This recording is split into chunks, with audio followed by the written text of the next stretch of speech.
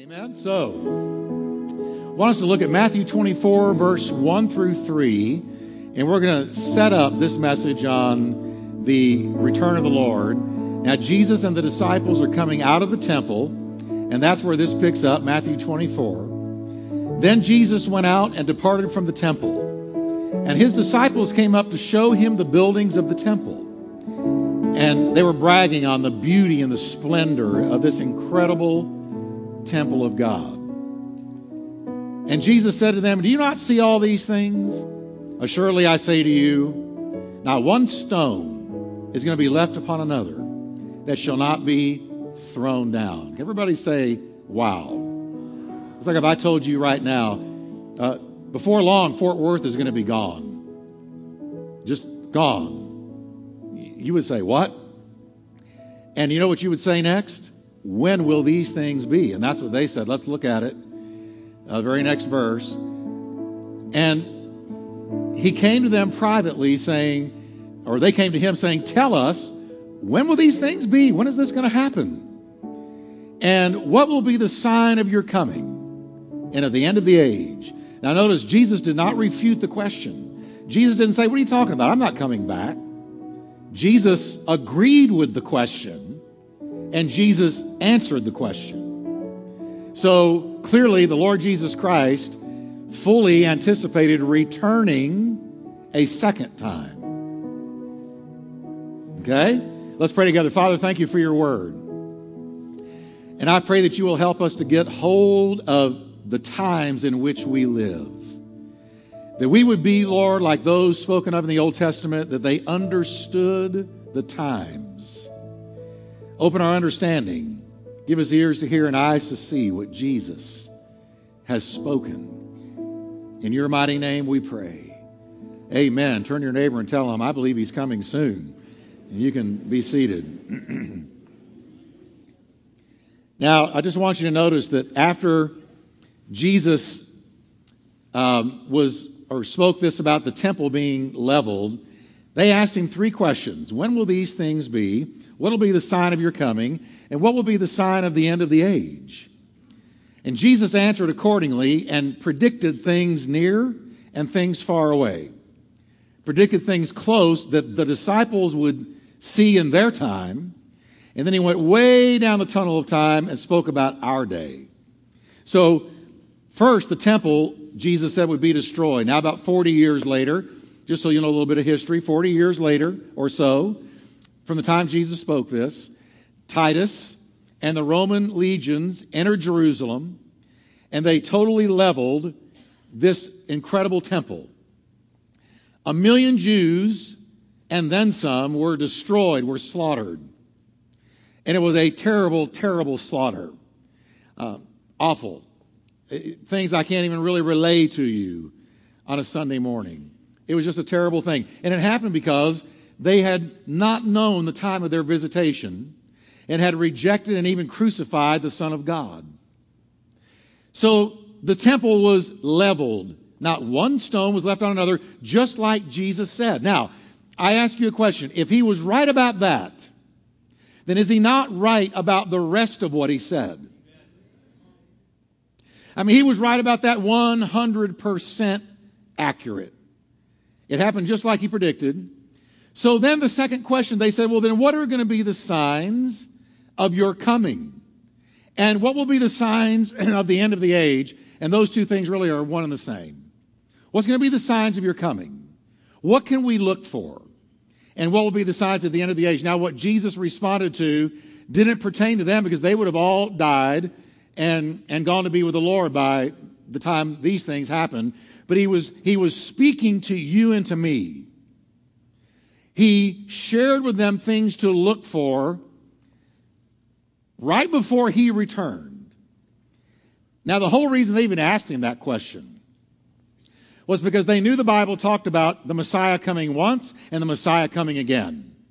They knew the Old Testament prophecies. They knew what the Bible predicted. Isaiah, Jeremiah, Ezekiel, Daniel, minor prophets, Micah, predicted the return of Jesus a second time.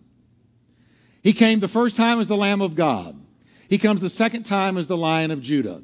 He came the first time to die for our sins. He comes the second time to judge the world. That's what they knew. The Bible says in the book of Revelation, John writes, "Behold, he is coming with clouds, and every eye shall see him, and even those who pierced him. And all the tribes of the earth will mourn because of him." He'll come again. Now, that's not the rapture of the church. The rapture of the church is not seen by every eye. The rapture of the church is mysterious. It happens like a thief in the night. The trumpet will blow. The dead in Christ will rise first, and those who are alive and remain shall be caught up together with them in the clouds, and so shall we ever be with the Lord. That's the rapture of the church. The second coming is seen by every eye on earth. Every eye shall see him, even those who pierce him. All the tribes, all the ethnos is the Greek word ethnos, or ethnicities. All the ethnicities of the world will see him and mourn because of him. They'll be mourning because they missed him. They missed a chance to come to him, and by the time he returns in the second coming, it will be to judge the world, and it will be eternally too late to come to him. Now notice that first, in Matthew 24, Jesus gave many general signs that you probably have heard messages about. He talked about the beginning of sorrows. He said it's going to be like a woman going into birth pangs. The birth pangs grow closer and closer together with increasing frequency and intensity until the baby is born. He said in the same way there is going to be an increase in the intensity and the frequency of earthquakes, famines, pestilence, wars and rumors of wars, betrayals, and so on and so forth that he mentions in Matthew 24. But then he gave two other signs that I want to look at in the next 2 weeks. He talked about two other things that I've never preached on in a whole message this way. But he talked about the sign of Noah and the sign of Lot. I want you to listen to what Jesus said in Matthew 24, verse 37. First talking about Noah. And remember, keep in mind, he's answering the question, what will be the signs of your coming and of the end of the age? So Jesus is answering the disciples. And he says, as the days of Noah were, so also will be the coming of the Son of Man. For as in the days before the flood, they were eating and drinking, marrying and giving in marriage until the day that Noah entered the ark. And they did not know until the flood came and took them all away. So also will the coming of the Son of Man be. Do you get that? He's saying the same thing that was happening during Noah's time is going to be happening in the day when Jesus returns a second time. Now you got to go to the book of Luke to pick up what he said about Lot. Because Luke adds this that Matthew didn't. Luke 17, verse 28, Jesus goes on answering the question. He says, the world will be as it was in the days of Lot when I return. People went about their daily business, eating and drinking, buying, selling, farming, and building, until the morning that Lot left Sodom. Then fire and burning sulfur rained down from heaven and destroyed them all. Now I want you to know something. Jesus affirmed the story of Noah and the flood. And Jesus affirmed the story of Sodom. To Jesus, the great flood and the judgment on Sodom were historical realities. So when these people go around saying, oh, there was no great flood, and that didn't really happen to Sodom, and if it did, it was like something happened naturally, like a volcano blew up or something. But no, Jesus said the fire came from heaven. And he said that God sent the great flood. So if Jesus accepted it, that's good enough for me. Amen? There was a great flood. Now, Jesus lets us know that the days of Noah and the days of Lot and the time period in which he returns are going to have striking similarities. So first, knowing that, then what were the days of Noah like? What was going on in the days of Noah that Jesus said it's going to look like that when I come back? Well, thankfully, Genesis 6 tells us a lot about the days of Noah. Now, I got to tell you right now, this isn't going to be pretty. And you say, well, then why are you preaching it? Because Christians need to know the truth, and I want you to understand. See, we're not supposed to be like people in the dark. We're supposed to be people that are in the light and that understand the times. And so if Jesus answered this question, knowing that it didn't pertain to the disciples that asked him the question, but that it reached way down in time, then there's something he wanted us to know. Amen? So Genesis 6 tells us 4 things. It gives us 4 characteristics of Noah's generation that will characterize our world before Jesus returns. This is what we can expect to see. This is what we can expect to observe with our own eyes as his appearance draws near.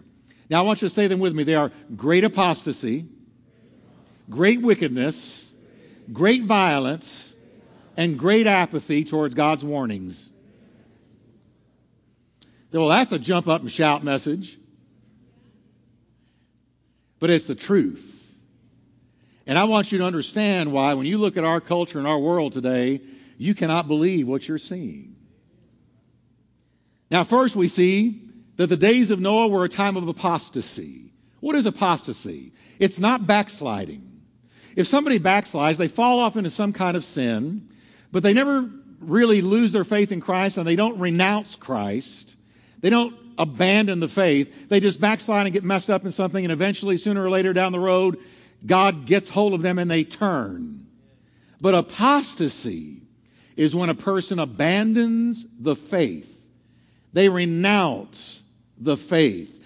An apostate is somebody who knew the truth, walked in the truth, was aware of God, aware of the realities of God, and yet they decided they were going to walk away, and they renounce him. They deny him. They walk away from him. They abandon the faith.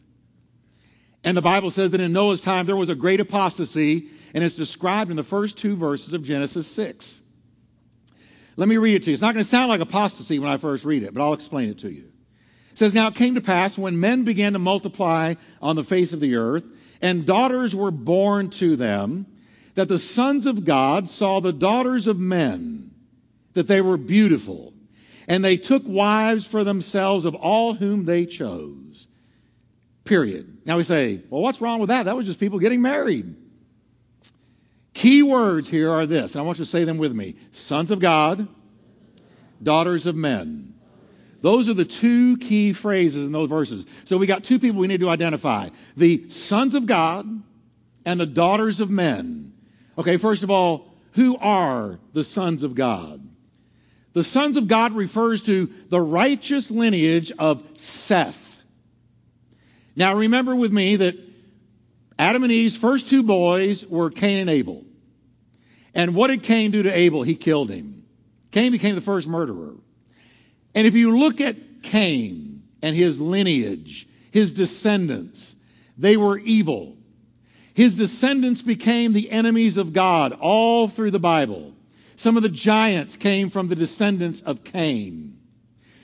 But then they had a 3rd son, and his name was Seth.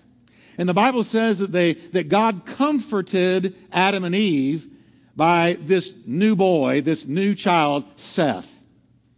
And we see that Seth's lineage was righteous. It was a godly lineage. As a matter of fact, it says that Seth's descendants began to call on the name of the Lord. And that means they were seeking God, wanted God, longed for God, were calling out to God, had a heart for God. Seth's descendants. So the sons of God refers to those of Seth's lineage. That was the sons of God. And they produced righteous men. If you look at Seth's descendants, there were men like Methuselah, who lived longer than any other man. 900 and something years he lived. I think 967, something like that. So when he was 400, he was just starting to date. Okay? Then you had Enoch. Enoch was another descendant of Seth. Enoch was raptured. Enoch in the Old Testament was raptured and taken to God and said he did not see death because he feared and walked with God. And then another one of Seth's descendants was Noah. So he had all these righteous men, these godly men were in the lineage of Seth. And that was the sons of God identified in Genesis 6. Now, watch this. Seth's descendants, according to Genesis 6, began to defect from a solid walk with God. And here's what they did. They began to intermarry with the daughters of men. And who were the daughters of men? It was the female descendants of Cain. They were not godly women. They didn't seek God. They didn't have a heart for God. And so what happened was the descendants of Seth, who had originally started out right, they began to compromise their walk with God. They began to walk away from God. And they began to intermarry with and compromise themselves with these women. And they apostatized in the process. They lost their walk with God. They made a choice. I have him or I can have these women. And the Bible says they chose the women. And here's what happened to them. They began to walk according to the lusts of the flesh instead of faith toward God. The Bible says that the sons of God, Seth's lineage, looked and lusted after the beauty of the daughters of men, and having looked, they took. You know, we say this about lust and love. Lust can't wait. Love always waits. Love has no problem waiting. Lust has a real problem waiting. And these men were walking in lust. It says they took these women. Now the word took is from a Hebrew word that almost always means to seize forcefully. So there was this, let me just put it this way. There was no romance involved. There was no love. There was no courting. There was no seeking God over their decision to get married. They just decided to walk after what seemed right in their own eyes, and their eyes and what they saw began to rule their life. And they looked and they took. And not only that, but they committed polygamy. Clearly, they took many wives. I like that one, she's pretty, and they took her. That one, I took her. That one, took her. And so they were living according to the flesh. They apostatized. They lost their walk with God. So we have a righteous people who apostatized away from faithfulness to God and descended into a life of lust and compromise. As a result, here's what happened. They became indistinguishable from the lost and fallen world around them, like many believers today. Let me tell you something. If people look at your life and they can't tell the difference between you and somebody that lives in the world, there's something wrong with your faith. Don't shout too loud now.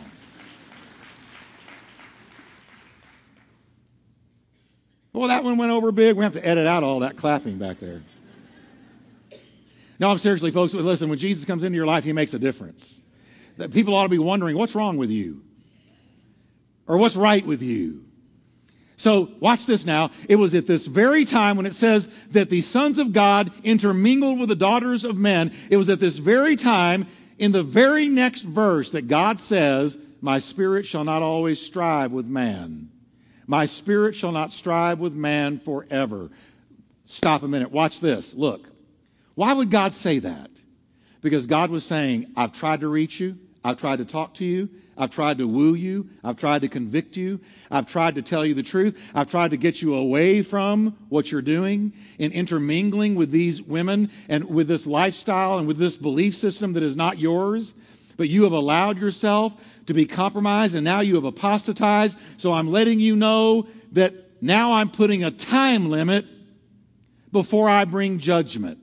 So God says, next, in the same verse, yet his days shall be 120 years. Now, he is not saying there that man was going to live 120 years now. He wasn't saying you're going to live 120 years. Here's what he was saying. 120 years from now, if you don't repent and turn, I'm going to send judgment. The hourglass was turned upside down, church. Do you know that it was here 120 years later from the time God uttered this, and you can track this in the scripture, it was 120 years later that Noah walked into the ark and God shut the door and the water began to fall? Please understand with me today that a human being or a nation cannot thumb its nose at God and grievously sin against God and not eventually come under judgment. Now, I know we don't hear much about this anymore, and that's too bad. That's sad, because we should. Because, listen, it says the righteous understand judgment, but the wicked don't understand it. So if we're supposed to, as God's righteous, blood-bought people, we should understand judgment. And can I tell you, I know that if America doesn't turn, America is going to come under judgment. Well, don't say that, Pastor Jeff. Well, it's the truth. What do you expect me to say? I'm reading the Bible. Okay? 120 years from that time, the flood came. In the New Testament, Paul the Apostle wrote that there would be a great apostasy, just like in the days of Noah, before the return of Christ. He says in 1 Timothy 4, verse 1, now the Holy Spirit tells us clearly that in the last days, some will turn away from the true faith. That's apostasy. And they will follow deceptive spirits and teachings that come from demons. And our culture is loaded today with teachings that come from demons. Teachings that refute the blood of Jesus, the reality of heaven and hell, the Word of God. As it was in the days of Noah, Jesus said, so shall it be in the days of the coming of the Son of Man. So what can we expect to see as the church, the real church, the blood-bought church gets brighter and brighter and more ready as a bride ready to meet her groom? Then outside the church, the world is going to be getting darker and darker and darker. And the Bible says that first there's going to be an apostasy. Now the second thing that's in Genesis 6 that is a mark of Noah's day was great wickedness. Listen to chapter 6, verse 5. Then the Lord saw that the wickedness of man was great in the earth, and that every intent of the thoughts of his heart was only evil continually. Now, think about that statement. What a picture. That not one time, let me try to put this in English. They had reached a place in Noah's day that not one thought that arose in the minds of men were righteous, clean, holy, or God-honoring. Not one. God looked. God saw. God x-rayed that ancient world. And he said, never once does a God-honoring, righteous, good thought enter their mind. Every underlying motivation behind each and every thought was only evil continually. No wonder God finally said, I'm going to have to judge it. A total corruption of men's character had occurred. Now let me ask you a question. Do we see this happening in our world today? A corruption of character? A departure from God and His personality, His characteristics, His attributes? Do we see a departure from Him? One commentator writes about Noah's day, what an awful character does God give of the inhabitants of Noah's time. They were wholly sensual. The desires of the mind overwhelmed and lost in the desires of the flesh. Their souls no longer discerning their high destiny, but ever minding earthly things, so that they were sensualized and brutalized, not retaining God in their knowledge, and they lived only to chase their own desires. They were all corrupt within and all unrighteous without. Religion no longer existed, piety was gone, and every form of sound words had disappeared. And the lineage of Cain and Seth were now totally mixed together. Jesus said, as it was in the days of Noah, so shall it be. So again, as the church gets brighter and brighter seeking Him, and I hope to be one of those churches, out there we're going to see a decline. We're going to see a departure from the faith, from those that profess faith, and we're going to see great wickedness. And I think we already do. I'm stunned. Every day that I wake up and read the news, I'm stunned at yet another step down that America has taken. It's amazing to watch. It's breathtaking. And now, another thing in Genesis 6, it reveals that there was also in Noah's time a great violence. Great violence. Verse 11 says, now God saw that the earth had become corrupt and was filled with violence. So corruption went hand in hand with violence. Now let me give you a principle of life. Inward corruption always leads to outward violence. Let me put it another way. The further a person or a society gets away from God, the more likely they are to become violent. So is it any wonder that we're living in a very violent day? And church, let me tell you, it's only going to get more so. It's going to become more violent because men are departing from God. And Jesus said, as it was in the days of Noah, so shall it be. You're going to see people departing from the faith. You're going to see people walking in great, breathtaking wickedness. And you're going to see a spread and proliferation of violence. I wish I could tell you something else, but this is what Jesus said. Another commentator writes about Noah's time. The earth was filled with violence in Noah's time, with doing injury to the persons and properties of men, with oppression and cruelty, by tyrannical decrees and unrighteous judgments, with violent attacks and robberies and rapes and murders. Wow, what a laundry list. No wonder we're afraid to go out at night and walk alone. No wonder we're afraid to go out there in many downtown streets. People won't even go anymore. They might experience the knockout game. They might be held up. Violence is happening in our world right now just for the sake of violence. It's random. There's not even a purpose for it except to commit an act of violence. That's the day we live in. So Jesus said you're going to see great apostasy, great wickedness, and great violence as it was in the days of Noah. Right before I return, that's what it's going to look like. But there was one more sign, and I saved the best for last, that Jesus himself talked about. I'm going back to the words of Jesus. In Noah's day, there was great apathy towards God's word and God's warnings. There was apathy. This is what Jesus meant when he said, in Noah's day, I'm quoting Jesus now, quote, they were eating and drinking, marrying, giving in marriage, until the day that Noah entered the ark and knew not until the flood came. I used to read that and say, well, what's wrong with that? Eating, drinking, I do that. Marrying, I'm married. Giving in marriage, I marry people all the time. So what's wrong with that? And the more I studied it, the more it became clear to me. You know what was wrong with it?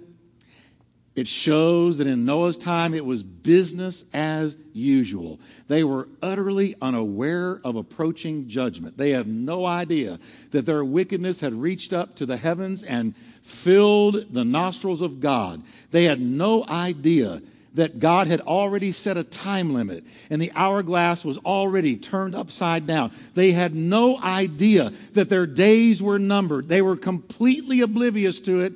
And when you think everything is okay, you know what you do? Business as usual. Eating, drinking, marrying, giving in marriage, farming, building, buying, selling, business as usual. We've got nothing to worry about. Everything is just fine. Everything is great. And that's exactly the way they were in Lot's day. You know what they had done? They had totally ignored the warnings of Noah. Noah was not just a builder. The Bible tells us, listen to this, 2 Peter chapter 2, verse 5, God did not spare the ancient world when he brought the flood on its ungodly people, but he protected Noah, and look what it says about him, a preacher of righteousness, and 7 others, his family. I kind of get the idea. His family was just going along to get along. Noah had the word from God. And God had appeared to Noah and said, Noah, I'm going to judge the earth. I'm going to take everything out. Everything's going to die. But 2 of every species. And Noah, you are to build an ark. And the Bible says in Hebrews that Noah, moved with fear, built an ark. And he built with one hand and he preached with the other. And you know what he said? He said, judgment is coming. God is going to judge this world. But you have time to repent. So repent. Repent and turn to God. And every day, but you know what they did with Noah? They humored him. He was the brunt of every joke. When the little kids went off to school and passed the boat that was being built, they would kick each other and nudge each other and look at him and wave to the funny old man and humor him. His parents said, oh, there's just something, there's a screw loose, there's a marble loose in his head. He's building a boat and there's no water. Just say hello, Noah. And they did not take him seriously. But every day Noah stood and said, Judgment is coming. A flood is coming. God is going to send wrath. You need to turn. And Noah is a picture of the New Testament church that stays right with God, that speaks the word of God to the final generation and says to our generation what Noah said to his: turn now while there is time. Turn now while you can. The day is going to come when God is going to shut the door like he did on the ark. Because the day came when God said to Noah, go in, walk in, get into the ark, take your family. All the animals and creatures are there. I want you now to walk in. And when they were in, the Bible says God shut the door. And great big quarter-sized raindrops began to fall. And the Bible says they knew not until the day Noah entered the ark. Every day for 120 years, Noah had preached and nobody listened. He didn't have one convert. Universal apathy to the warnings of God. You know, you can hear the gospel so many times, you get immunized. You can hear the word of God so many times, you get inoculated. And you can't get convicted anymore. Jesus said, as it was in the days of Noah, so shall it be. So what can we expect to see as Jesus gets ready to come back? Here's what we can expect to see: great apostasy. We're going to see, as we're already seeing, large swaths of the professing Christian church are going to walk away from God and defect and apostatize. Listen, we're already seeing denominations, whole denominations that used to be the bulwark of the truth, used to be bulwarks of the truth, used to stand for the truth of God's word, throwing it out the window. Denominations that used to preach the scriptures, now marrying people of the same sex, ordaining people living in perversion, threw the Bible out the back. No longer look at it. To them, it's antiquated, old-fashioned, irrelevant, meaningless. We need to do what looks right to us. We're watching a great apostasy right now. Thank God for churches that have not apostatized. Thank God for churches that still preach the blood, still preach heaven and hell, still preach righteous living and crucifying yourself. Thank God for that. Second thing we're going to see with our own eyes, great wickedness. The character of our Christ-rejecting world can be expected to grow worse and more depraved and more godless as time goes on. Paul knew this, and Paul gives us a laundry list of the character that will exist in the hearts of men who don't know Jesus. He says, know this, that in the last days perilous times will come. For men will be lovers of themselves, lovers of money, boasters, proud, blasphemers, disobedient to parents, unthankful, unholy, unloving, unforgiving, slanderers, without self-control, brutal, despisers of good, traitors, headstrong, haughty, lovers of pleasure rather than lovers of God. They will have a form of godliness, but they will deny its power. That's the character sketch of last day man, apart from God. Third thing we can expect to see is great violence. Violence increasing. Hear a lot about peace these. Oh, we're going to have peace, peace, peace. But you know what the Bible says? While people are saying peace and safety, destruction will come on them suddenly as labor pains on a pregnant woman, and they will not escape. There's not going to be world peace until the Prince of Peace comes back.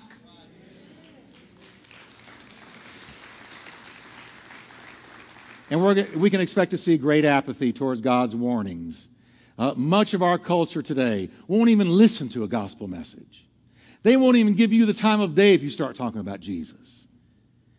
Peter said, above all, you must understand that in the last days, scoffers will come, scoffing and following their own evil desires. They will say, what happened to the promise that Jesus is coming again?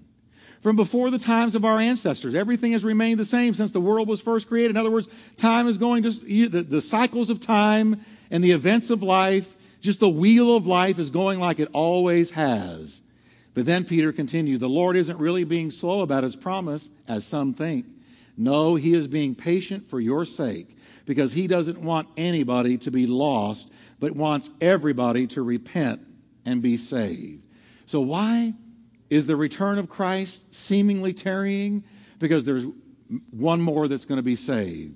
There's more that are going to turn. There's another one who's going to say, Jesus, forgive me. In Asia and Africa and America, around the world, the eye of God knows that there's still some that are going to come. But folks, one day, that last one will come. And God will turn to Jesus and say, all right, that's it. Go get your bride. Da-da-da-da-da. And we're going to be walking along, doing whatever, and boom, we will be staring at Jesus Christ, the one who died for us. And he will take us out of a world that has grown very dark. But you know what? We're the light of the world. And we're the salt of the earth. And we intend to shine. Here's what Jesus said. When you see all these things coming to pass, lift up your heads. Your redemption draws near. Amen. He's about to come. Can we stand together and let's give him a hand of praise. Go ahead and praise the Lord. Thank you, Jesus. Thank you, Lord. Thank you, Lord. Now, it's the new year. And I want to know, would you just lift your hands with me towards him? And let's just pray for a second. And say with me, Lord Jesus, I receive your word. Lord, help me to not drift, but to remain steadfast in the faith that is in Jesus Christ. And help me to be part of a modern day Noah that shares the reality of Jesus with a lost and dying world. I give you my life for this year, Lord. Lead and guide me in Jesus' name.